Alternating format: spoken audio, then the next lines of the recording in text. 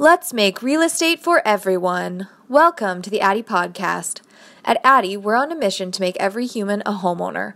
On our podcast, we share real estate investing best practices, industry news, and advice from real-life experts. Keep up to date with what we're doing at addyinvest.com. I'm Katie Kernahan, and today on episode number 11 of the Addy Podcast, we talk with Marco DiPaolo, Executive VP of Colliers, about how remote work may impact commercial real estate. Marco has 20 years of experience with Colliers, working primarily with users of real estate. His unbiased and creative approach emphasizes strategic real estate planning based on corporate objectives and the business needs of his clients. So let's get into it. The future of remote work and commercial real estate. Welcome, Marco. Thanks for joining us. You're welcome. Happy to be here. Awesome. So maybe just to kick things off, if you could tell us a little bit about yourself and your background. Sure. So I've worked at Colliers for over 20 years. I got involved in commercial real estate fairly young. I saved up a bunch of money while I was in university and started investing in my first properties when I was in my early 20s, and would just buy properties and fix them up and rent them out, and sort of liked that program and turned it into a career. So flash forward, 25 years later, and spent a good part of my career working in commercial real estate, and love it. Still learning things every day, and enjoy it very much. Awesome. So you mentioned that you bought properties in your early 20s. What did you start out with? What was your first property? Very first one that I bought was a small condominium over in the False Creek sort of area. And it was pretty rough. And so I rolled up my sleeves and just figured out how to do everything to fix it up on my own. So I just, had to figure it out. It wasn't like back then, unfortunately, you couldn't just flip open your phone and Google how to do everything. So that was a little bit more of a challenge, but it's great. I really enjoyed it, and liked dealing with people, liked dealing with tenants. And that was the first property. And then it just kind of snowballed from there.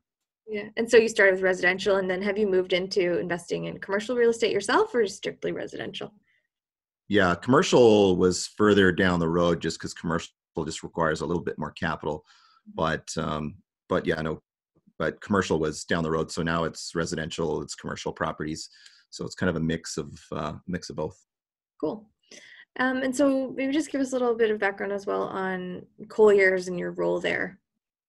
Yeah. So at Colliers, is a international global real estate company. We're pretty big. I mean, we've got 15,000 employees globally, 400 offices around the world. Interestingly, the company started here in Vancouver, well over 100 years ago. I think we're company registered number 8 at the Royal Bank in downtown Vancouver. So we got off the ground here in Vancouver, and a group of individuals took the company across Canada and globally, and that's where we stand today. The company does. We've gone from a very basic real estate company to a company that now specializes in almost every single aspect of commercial real estate that you can imagine, including all kinds of different types of consulting, property management. Our property management company in Canada is one of the largest, if not the largest, in Canada. One of our ultimate owners is a company called First Service. And that company is the largest property management company in North America. So we're well rooted in commercial real estate, and have a lot of different aspects to the business. Cool. And then your role at Colliers is in the commercial real estate space as well. Yeah. So I'm an executive vice president. I specialize in office leasing. So with a company of our size, essentially what happens is that everybody gets very specialized in what they do and what they can provide. And so, we have more expertise in any one given area than you would in, say, tertiary markets small markets, you've got commercial real estate firms and individuals that work there tend to do everything just because they have to. But usually in the big cities, you get very highly skilled individuals that know their one particular segment very, very well. And so mine is office leasing and investment, but primarily revolving around office product. In Vancouver specifically. In Vancouver specifically, yeah. Cool. And so just, before we get into it, I'm always curious to know like what your personal philosophy on real estate investing is. Obviously you started early. Is that something that you would recommend to people in the younger generations, get in early, saving your money? What are your thoughts on that? Yeah.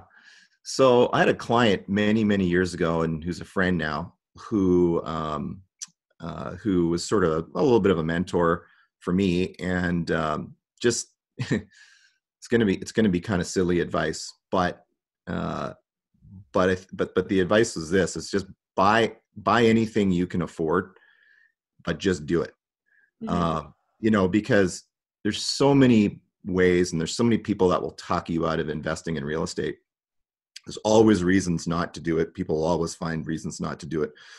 But if your objective is long term and not short term, I'm not a short term real estate investor at all. I look way out into the future, and so I don't ever want to sell anything if I don't have to. I just want to buy things for the long term. And if you have a long term approach, whether you need to get in with partners or whether you need to get in with friends, or you buy something that's in maybe an area that you might not have really considered, just buy something, because over time it's really, really hard to beat what real estate can do over the long term. And it really does compound. And 10, 15 years down the road, it's really pays off. So and obviously get good advice, seek good advice. Everybody's risk tolerance is going to be different. So, understand what you're buying, and, getting in with organizations that can let you put in less money, but you also learn all along the way. Those are all good tips from my perspective. It's like anything else, if you just roll up your sleeves and dive in, ask a lot of questions, you'll get the answers, and then you'll make a decision that's right for yourself. Right. And do you find that it's better to find a property that, you can fix up and do some renovations to versus buying something that's pretty turnkey? Yeah, it's very personal.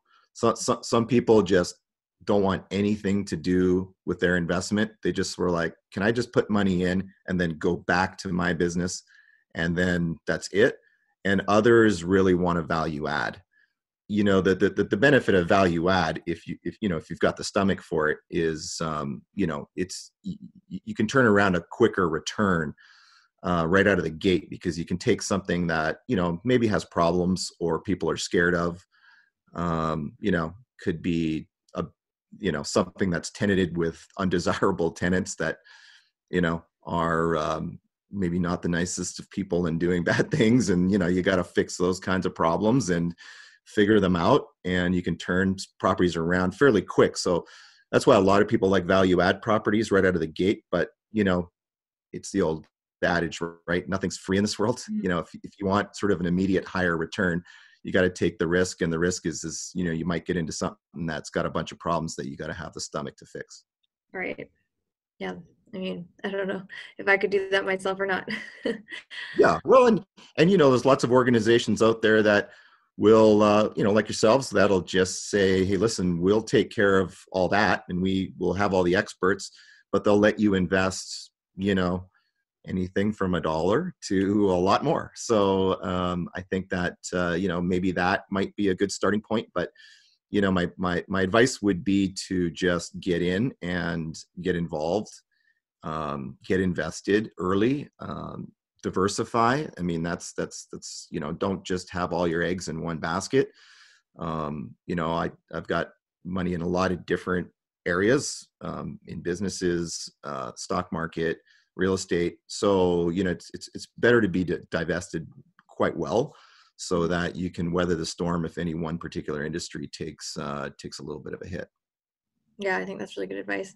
And yeah, like at Addy, we're trying to, for people that, don't have the large down payment, helping them find a way to get into the market and, as you say, take care of everything for them. Yeah. Okay, great. So let's kind of get into what we're here to talk about, which is commercial real estate and remote work. So I'd love to know how Colliers has, changed your approach during COVID-19 across, say, like property management, office leasing, office management. Well, that's an interesting question. So I think right off the top, we've all, and this probably applies to a lot of people on this phone call, we've all had to become experts on something that we didn't really know a whole lot about. And we're kind of all hoping that we wouldn't know anything or have to learn anything about, but here we are. And we've all been forced to sort of, figure out our new worlds. And that's kind of what's going on at Colliers. So we've had to figure out a whole bunch of new things. So, how are we going to operate our office? Because, we've got an office here in Vancouver with hundreds of employees doing all kinds of different things. And our office is closed. We can still access our office, but effectively it's closed.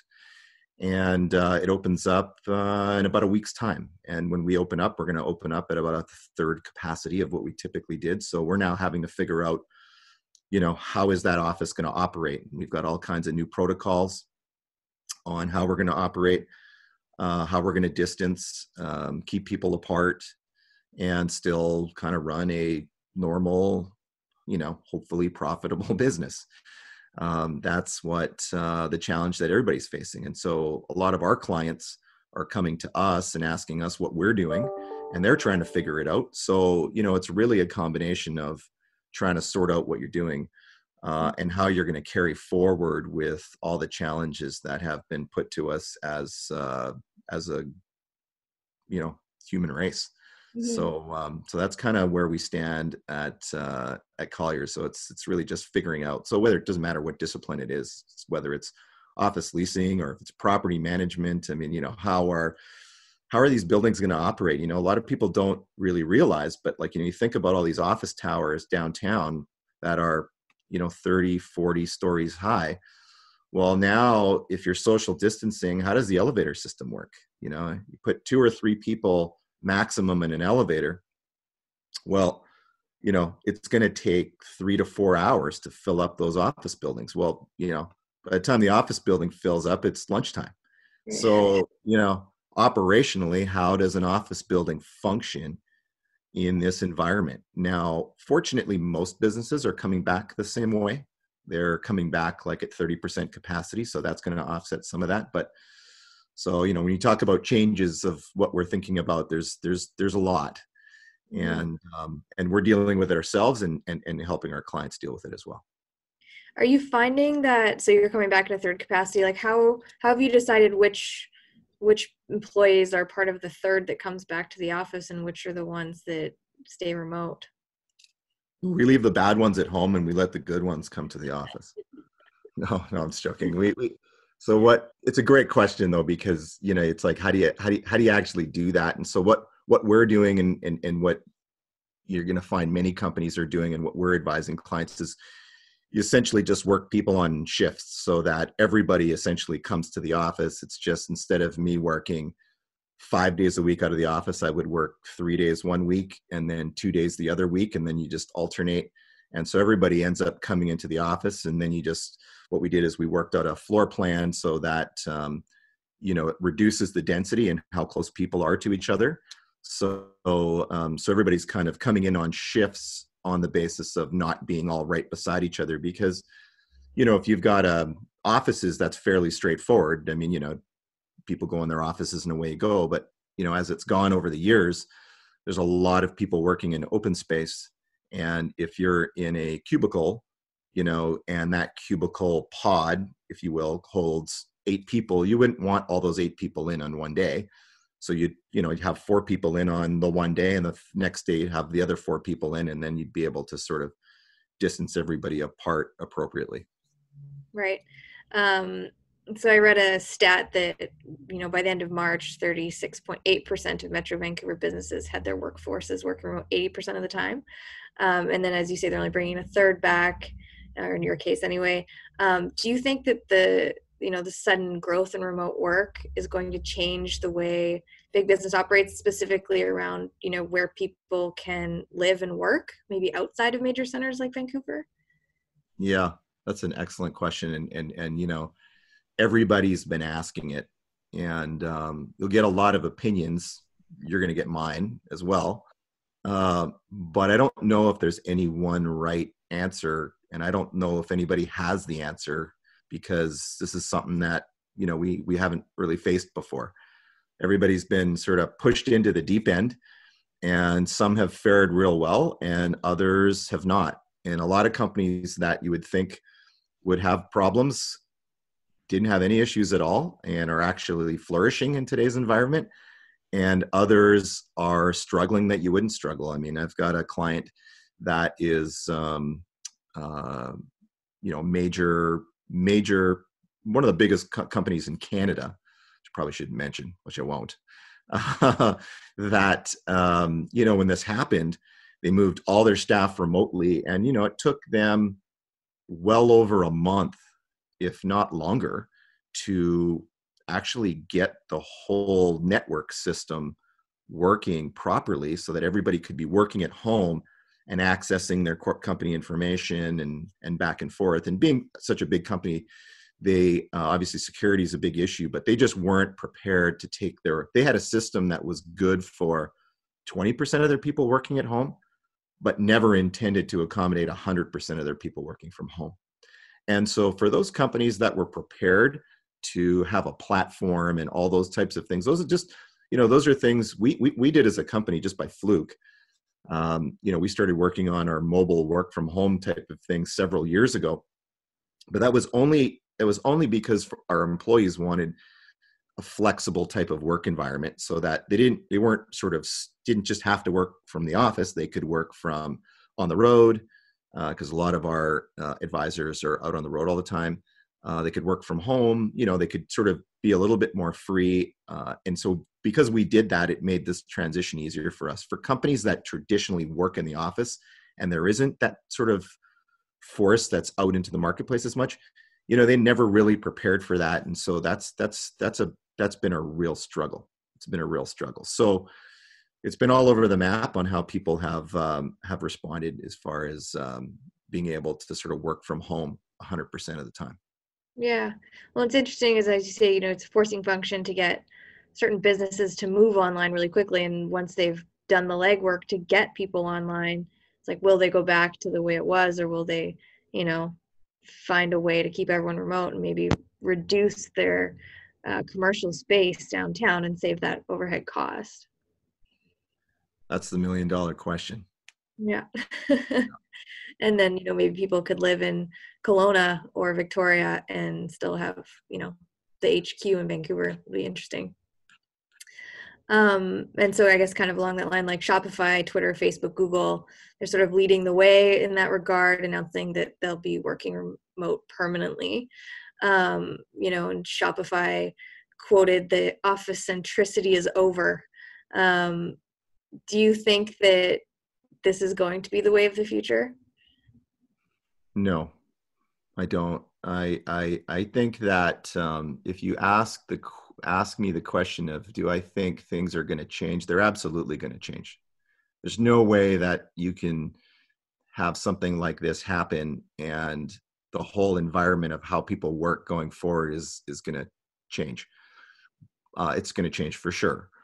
But, I think that to say that everybody is going to work from home going forward and making those kinds of bold statements, I think are convenient things to say for different reasons, other than that's really how it's going to go going forward. Because, most people really haven't thought through the consequence of everybody working from home. There's pluses and there's minuses, but I think, unfortunately, some of the minuses can be so seriously consequential on the other end that it'll strongly outweigh whether or not I have to carry an office space at whatever cost. Most companies, their overhead on office space, the percentage that's allocated to that is 5 or 6%. So as much as it's a big cost, there's no question about that. It's not the be all and end all. And, companies are not going to choose people working from home to save a little bit of money on real estate if there's some sort of consequential negative effect that ends up affecting the business in a negative way. So, for example, knowledge transfer. Knowledge transfer is a big thing. So how do you get knowledge transfer when you're not around other people and seeing how they do things? When we look at, even in our office is a great example. We've got people that have been there for, just a few months, and people that have been there for, like myself, well over 20 years. It's really hard to transfer knowledge to those younger individuals. I mean, that's how I learned everything that I know how to do. Most of it came from senior people working at our company in all kinds of different capacities. How does that happen when everybody's at home? And, and is the productivity at home really what people are purporting it to be? I don't think so. I really don't. I've talked to a lot of different companies and a lot of different individuals. We have, it's all we do day in and day out. And I think people think their productivity is a lot higher at home than it actually is. We've got a couple of clients that actually track their productivity, and they know exactly how long it takes to do certain things. And they've been tracking how long those things take to get executed by people at home and by people in the office. And it's about 20% longer to execute on projects with this one specific company for people at home. So as much as they think their productivity is decent at home, I just don't know if it really is. And I think that, the novelty of working at home might be wearing off a little bit.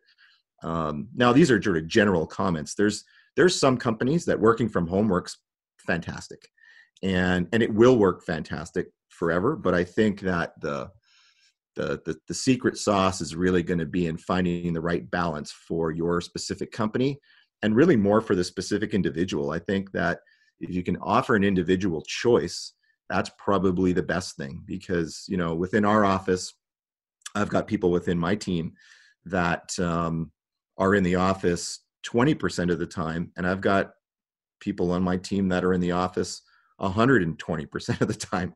They're constantly there because that's what they like, and that's how they find themselves to be productive. So I think the sweet spot is in the choice and the flexibility, rather than trying to just put a box on it and say this is going to work for everybody. I think that's really how it's probably going to roll going forward. I think what has happened now has forced companies to say, wow, you know what, this work from home thing actually can work.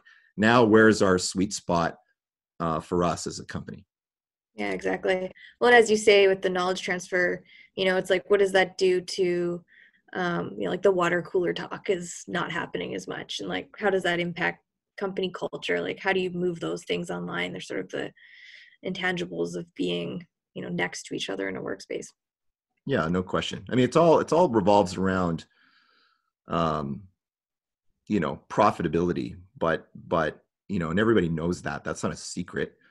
But the precursor to profitability is productivity. And so, how will you be as a company going forward productive? And most companies are productive when their employees are happy.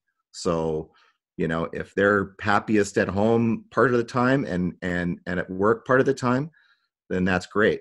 But it's finding that right balance before you can sort of say what's right for any one company. Yeah, exactly. I read another stat that it was a PwC survey that said that 26% of U.S. companies are now looking to reduce their real estate requirements this year. And I'm curious if, that's translated all in Vancouver market. Like, have you seen a drop in leasing demand at all? Oh, no question. Yeah. The drop in leasing demand has probably been, we're sort of call it 3 months into this now. And I would say it's probably dropped off at least 50%. And in some instances, maybe up as much as 75%. And that sounds worse than it is. I think most of that is a result of people just taking the wait and see approach. The difference between office leasing is most people in an office leasing environment have a lease. That lease turns over And that requires people to make decisions regardless of what's going on in the market. So good or bad, if I have a lease that comes up in 6 months or 12 months or whatever the size of my company is, I have to make a decision on what I'm going to do. Do I stay? Do I go? Do I get bigger? Do I get smaller? I have to make a decision. If I have to make a decision, I have to consult experts or at least my executive team and say, what are we going to do going forward? So from a leasing perspective, you got to make a decision. From an investment perspective, most people don't really have to make a decision unless they're forced. It's rare, generally speaking, over the long term that people, when we're talking about the aggregate number of all the investment transactions that occur, it's very rare that a large portion of it is forced. It's mostly decision based. And in that instance, that essentially means in a time like this, people just don't make decisions. People just say, generally speaking, unless I'm in sort of a financial pinch or there's a problem, they're going to say, okay, look, let's just wait and see where things go. So I think what the biggest drop in demand from a investment standpoint, from an office standpoint, general commercial real estate standpoint, people are taking a wait and see approach. And the reason I say I don't think it's so devastating is because if I have to make a decision on something and I just decide not to do it right now, that doesn't mean that decision disappears forever. It just means that it's just getting deferred out later. So what will likely happen is as things come back, all the decisions that would have otherwise occurred over the last 2, 3, 4, 5 months, however long this goes on for, they just keep getting decisions that just get deferred out and they either get made during the process or they just get made later on down the road. And that's essentially what's happening in our market, commercial real estate, generally speaking. Right. And so what about the sublease market? Like I've read that a lot of companies downtown are putting their spaces up for sublease, hoping to rent it out to another company, and that number is rising. Have you seen that as well? Yeah, that's another good question there. Everybody's asking that question, and we're tracking that information. And there's no doubt, just to answer your question, like right out of the gate, that sublease spaces are increasing quite substantially. So to put it in sort of some numbers, in call it 3 months ago, you would have 10 new subleases that have come on in the market, whereas now last month you would have 40 new subleases that have come on the market. So that's a pretty substantial increase. You've gone from a total number over that same period of time 3 months ago, 50 subleases in the downtown area to as much as 150 now. Mm. So that's a significant increase. That's a lot. The one comment that I would add to that, though, is that the majority of those subleases are quite on the smaller side. So they're companies that are, call it 10,000 square feet, 7,000 square feet and under. And that's not surprising. It's fairly typical in a situation like this. You would see smaller companies react quicker because their tolerance level for no staff in the office, reduced income, productivity is down. I mean, all those types of things. Usually the bigger companies can withstand that longer. So what we've seen up till now is a fairly significant increase of sublease spaces come to the market, and we'll continue to see that. And from here going forward, you'll start to see a lot bigger organizations bringing space out onto the market, and that will just continue to increase, and they'll get bigger, and that's just part of companies adjusting. Most companies, especially financial services companies, they can withstand 90 days of kind of being in a situation like this with massive reduction in capacity and income coming in. But beyond 90 days, you'll start to see companies making a lot of adjustments. So I think we're still in that period of time. So the first wave that everybody saw was all the retail tenants, probably the most notable thing that you would see on the news. That's, on the ground, it's front facing, everybody deals with them. So that was kind of like the most impactful thing that everybody saw, and they're all kind of adjusting now. Then the smaller office companies start to adjust, and bring their space to the market, and reduce in size or close shop or whatever the case may be. And then now you'll start to see the bigger companies in the office towers, which aren't as front facing from a public perspective. You'll start to see those all start to come on now and adjust in size and make adjustments to sort of offset the current environment Right. in the business world. And so, I mean, in addition to sort of companies kind of exiting out of the urban office markets, it's also becoming more expensive to operate given all the different rules and guidelines for like health and safety. Do you think, I mean, these added costs are going to have much of an impact? Well, they don't help when when everything's reduced. Like essentially at most companies, everybody's just put a clamp down on spending any unnecessary capital. So, capital expenditures full lockdown. Discretionary spending is over. And all kind of spending has just gone centralized. So that's frustrating when you're really trying to compete and you're trying to run your business.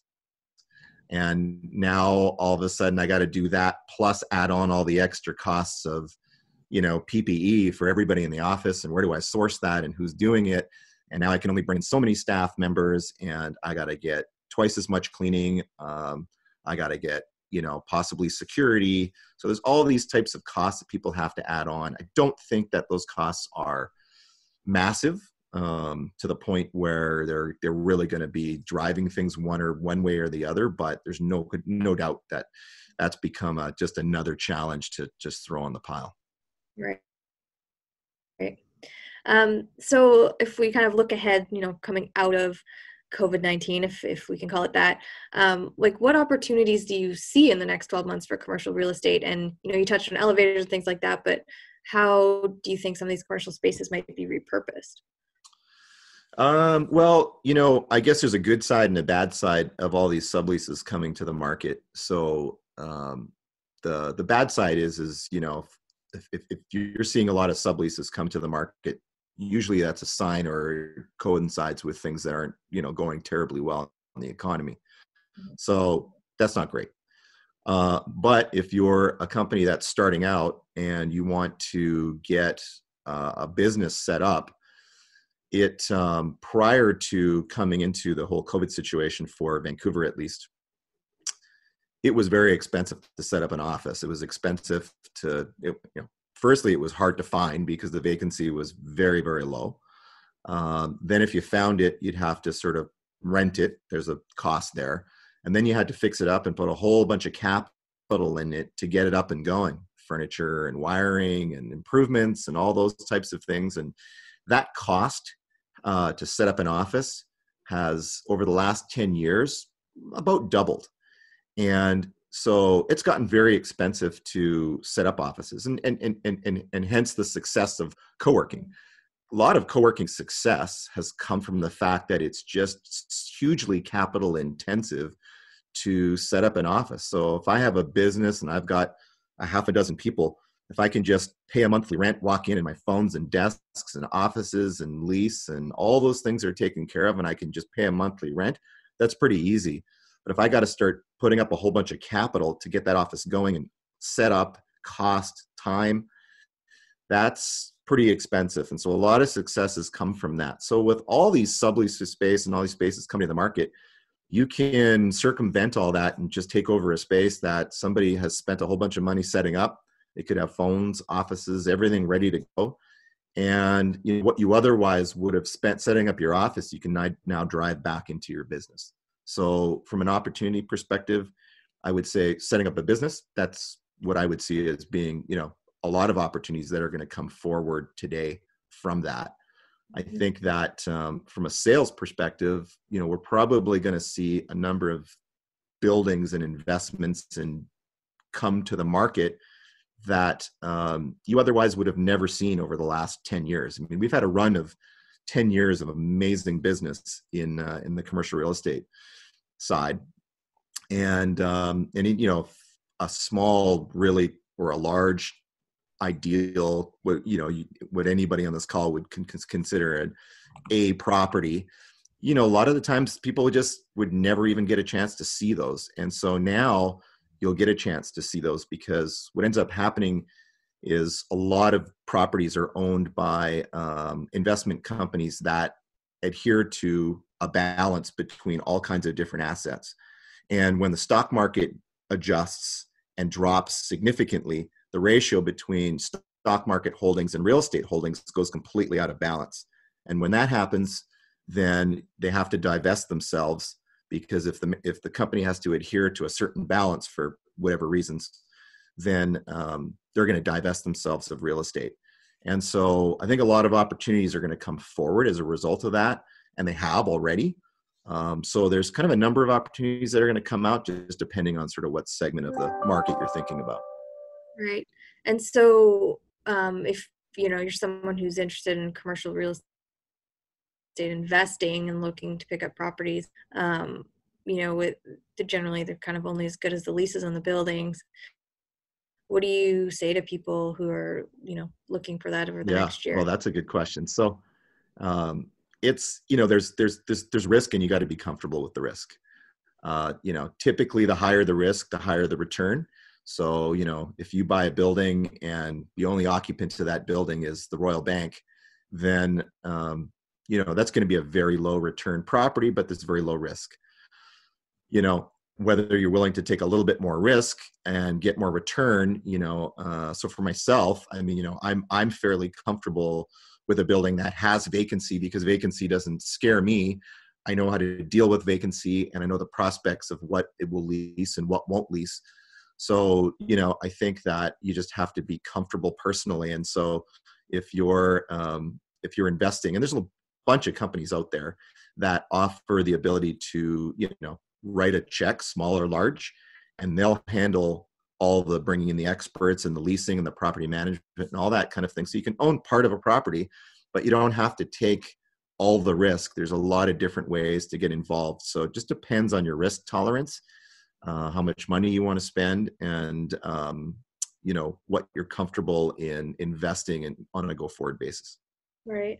And so what do you consider to be a solid tenant when you're looking to fill a vacancy in a commercial building? When you look at the tenant profile, of course, using an example like the Royal Bank's pretty easy. That's an obvious one, but generally speaking, most tenancy profiles aren't the Royal Bank. So you want to look at a tenancy profile that's reasonably mixed, one that has a number of tenancies that have been around for a long time. I generally like to at least understand what companies do and how they make their money. And if they've been around for a long time and they've got a good management team, the management team's a pretty easy way to get a handle on how successful some of these companies are. So, it's just a little bit of rolling up your sleeves and doing a little bit of research. The beauty of the internet today is it's not many secrets out there. So, I can look at just sitting in my house and spending 2 hours. I can look at almost any company, take a look at every single person on their executive team, and understand what they've done over the course of the last 10 years. You can pretty much get a reasonable handle as to kind of what that company is going to do. And is it going to be consistent with the performance of those executives over the last, 10 years? So between looking at, financial information and all those other things that, everybody's got access to, it's not hard to make determinations on sort of a mix. So I think a reasonable mix of risk will give you a reasonable sense of return, because, before COVID, if there was a building that had the Royal Bank in it that had the whole thing and the risk was near zero,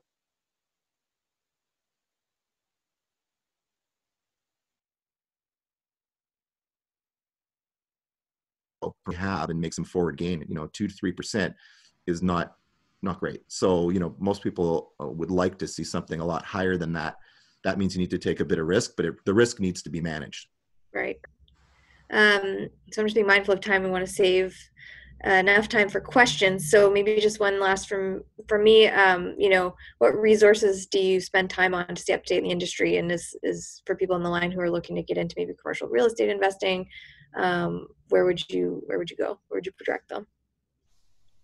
I mean, I'm kind of lucky because from a commercial real estate perspective, one of the benefits of kind of what I do day to day is I'm plugged into a network of 15,000 individuals, being, spread out all over the world with almost every single layer of expertise you can imagine commercial real estate. So from that perspective, it's really easy for me to sort of have access to all those things, irrespective of what the issue may be from a commercial real estate perspective. So I would say my internal resources are probably the best. I tend to do a lot of research myself on companies that I deal with or are somehow invested with. So if they're tenants or partners or whatever, I tend to do quite a bit of research up front because, when you make a mistake, mistakes can be costly and they can be really tough to unwind. And better to just spend the time doing the due diligence up front. So the easy answer for me is I've got access to those things, just because of where I work and what I do. And outside of that, it's amazing what you can find on Google. Yeah, totally. Information abundance. Okay, well, so we've got about 15 minutes left, so I'm going to turn it over to Steve Jagger to facilitate some questions from people on the line. Just let him switch over here quickly. Sure. Hey, Marco, thanks for doing this. I've got a handful of questions that have come in from the crowd here. They're kind of all over the place as usual, but I've grouped them together a bit. So here's the first one. It says, do you think you'll see commercial towers somehow adjust to add outdoor space, i.e. adding decks, patios, or roof decks? That's a trend that's been going on for a long time outside of COVID. And, I've seen most of the new buildings that are being built, that being one of the top priorities of most of the developers. So Bentall Center, for example, that's a pretty iconic piece of real estate in downtown Vancouver. That property was bought recently by a company called Hudson Pacific. And I think most people who at least work downtown or are familiar with that property would agree that that building has long since lost its glory. And so what they're doing is they're going to be redeveloping that site, and that site's going to add another couple of office buildings, but rather than being skyscrapers, they'll be ground scrapers. And so essentially just big floor plates, lower rise buildings with lots of outdoor space, lots of rooftop space. And what that essentially does is, 2 years ago, or even currently to some extent, if you were in Bentall Center and you were up in the tower and you were looking down, or you were just experiencing being there as a tenant, there wasn't very much outdoor space, but the property was massive. And if you looked out the windows, all you would see is just car park and concrete, which is not pleasant. And now what they're going to do is transform that by putting lower buildings to take up all that area, take out all the parking, put it underground, and then cover them with lower buildings. And the tops of those lower buildings will be all green, lots of decks.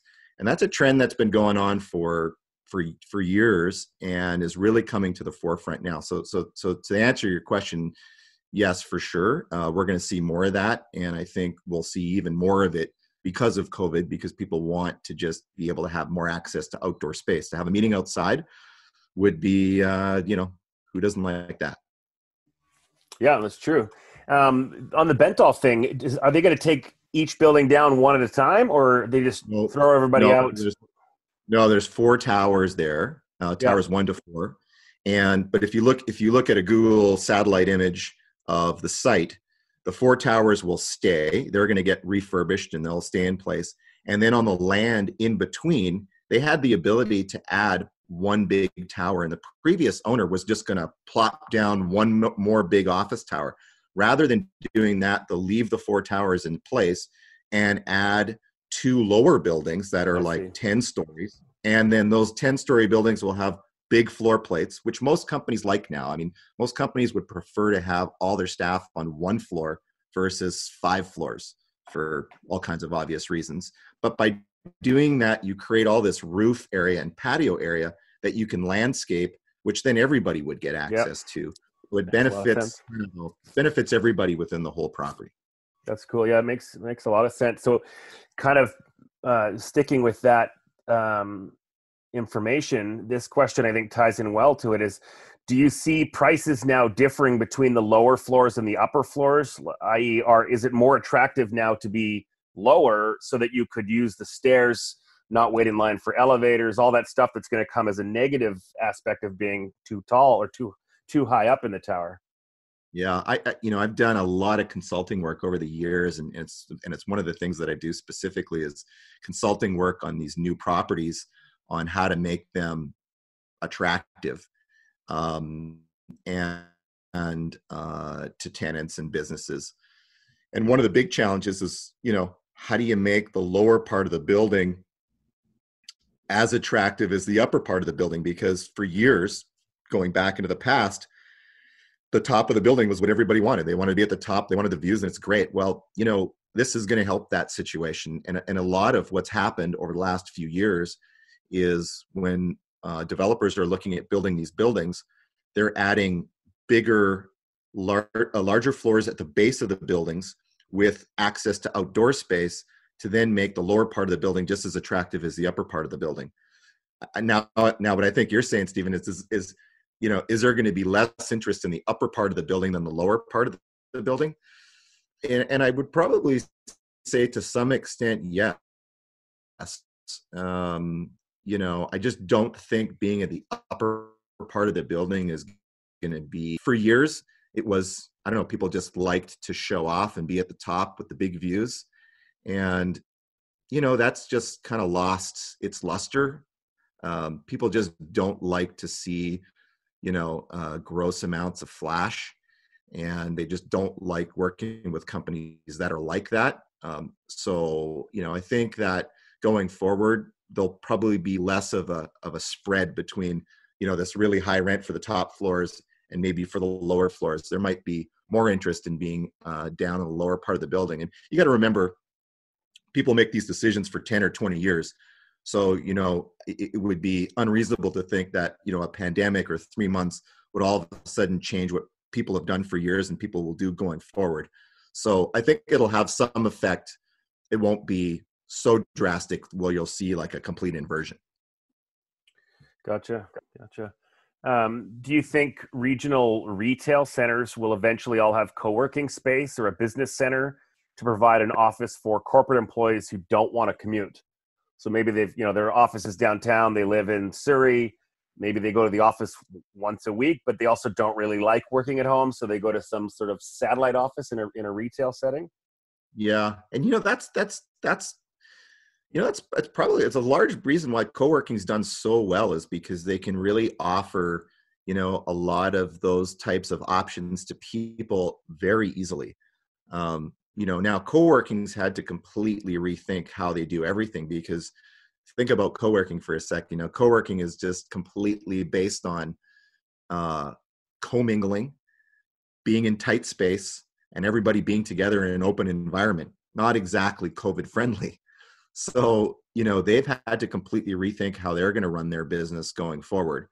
Co-working spaces have gone to, near zero occupancy, and they're not long-term leases. So, you can get out of them pretty quick. So, I think a lot of co-working companies are going to struggle to make it through, which is unfortunate because I think they provided a great service to people. So I do think you're going to see a lot of that. And I think a lot of people will still continue to use it. It's just how it will look and operate will be different than it was, 6 months ago.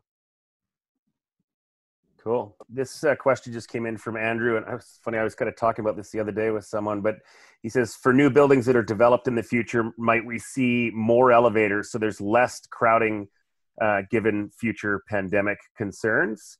I literally was talking about this the other day. Is like maybe they'll be able to take an existing elevator shaft that would have one elevator and make 6 smaller ones where it's like the Jetsons, where you get into your little tube and it sucks you up, but it can do more with the same amount of footprint that an elevator's in. Do you think there's going to be changes in how elevators are designed, technology, not touching buttons, all that kind of stuff?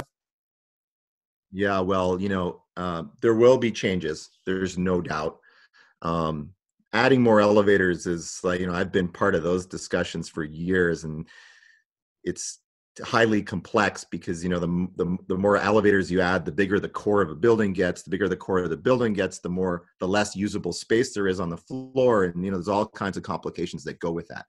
So I think it'll be something that'll be discussed, but that's not an easy one to answer because it really depends on the specific property. But what I will say that will be a change for sure, and it's already a change that's being implemented now, is a lot of owners and developers are looking at making buildings and be able to access them on a no-touch basis. That's either already in place or coming. And you'll see new technologies coming forward where your phone will open the doors, the phone will get the elevator for you. There'll be an app specifically for your building, so it'll give you the ability to access the bathrooms and just everything without a real kind of touchless kind of moving around in the office space. I think that's like what's going to happen with shaking hands? That question is, I feel like that's already over. Right? Is it over, or is it not over? That's an interesting question. In some ways, at this point, you sit there and you go, I don't know if that's coming back. So for sure, a touchless environment where you're accessing office buildings is a no-brainer. That's an easy thing to implement. It probably should have been done. I don't know how many times over flu season, I'm walking through office buildings all the time, and I'm sitting there going, I don't know how many doorknobs do I need to touch before I, make it to just, this spot. And, when it's September to, December and it's flu season, that's just, that's probably something that should have just been done a long time ago. And now this has just brought it more to the forefront. Yeah, I agree. So we're almost out of time here. I got one more question for you. What's the worst case correction that you expect the commercial and residential real estate markets to, like? Do you have a worst case thought on how bad this could go? I guess the best case is it's over tomorrow. We're back. Everything's sort of back to normal. But do you have an idea of like how bad this could be? Yeah. So, I'll put it in terms like this. So, you look at Vancouver in contrast to Calgary, for example. So before COVID, Calgary had a serious vacancy problem. They had all kinds of issues leading into it, which we don't need to go into now. Everybody's aware that they watch the news, and they were struggling in all respects. Contrast, to Vancouver, where super diverse city. The city had very, very low vacancy, as opposed to Calgary, super high vacancy. We had really high rents. So we were really well poised for something like this to occur, or something bad to occur. So when you look at it in terms of office space for a second, if we got 1 million square feet that came back to our marketplace today, downtown Vancouver, so that would be equivalent of, say, 3 office towers. Let's just say 3 office towers of vacant space came available. It's 1 million square feet. That would only represent about 3% of vacancy. Right now, leading into this, we had like a 1% vacancy. That would then move us up to 4% vacancy. So even if we doubled it again, let's just say 2 million square feet came available. That puts us up to 6% vacancy, plus what was already there. There's 7% vacancy. 7% vacancy globally is a pretty normal type of vacancy number. So like when you see a vacancy downtown, just to put it in context, because most people on this call probably wouldn't know, but at 9 to 10%, that's like a balanced market, equally in favor of the landlord and the tenant. So when you're at a 1% vacancy, it's essentially the landlords call the shots. And I don't think it's super healthy to have a 1% vacancy for 10 years. because every year that happens, it just gets more and more difficult.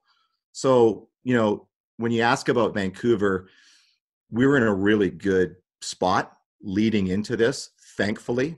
Unfortunately, for places like Calgary, it could be pretty devastating, and it could take a whole lot of years for them to get out of it. So, thankfully, most people here on this call are from Vancouver. I think we're going to do reasonably well here, even if we do get a bunch of closures and space coming back to the market and all those kinds of things. So I think we're well poised here, but, places that were struggling going into this, unfortunately, will probably take a pretty bad hit. Cool. Thanks for that. I'll bring... That wraps another episode of the Addy Podcast. Be sure to hit subscribe to get the next episode. For more information, visit addyinvest.com. Until next time.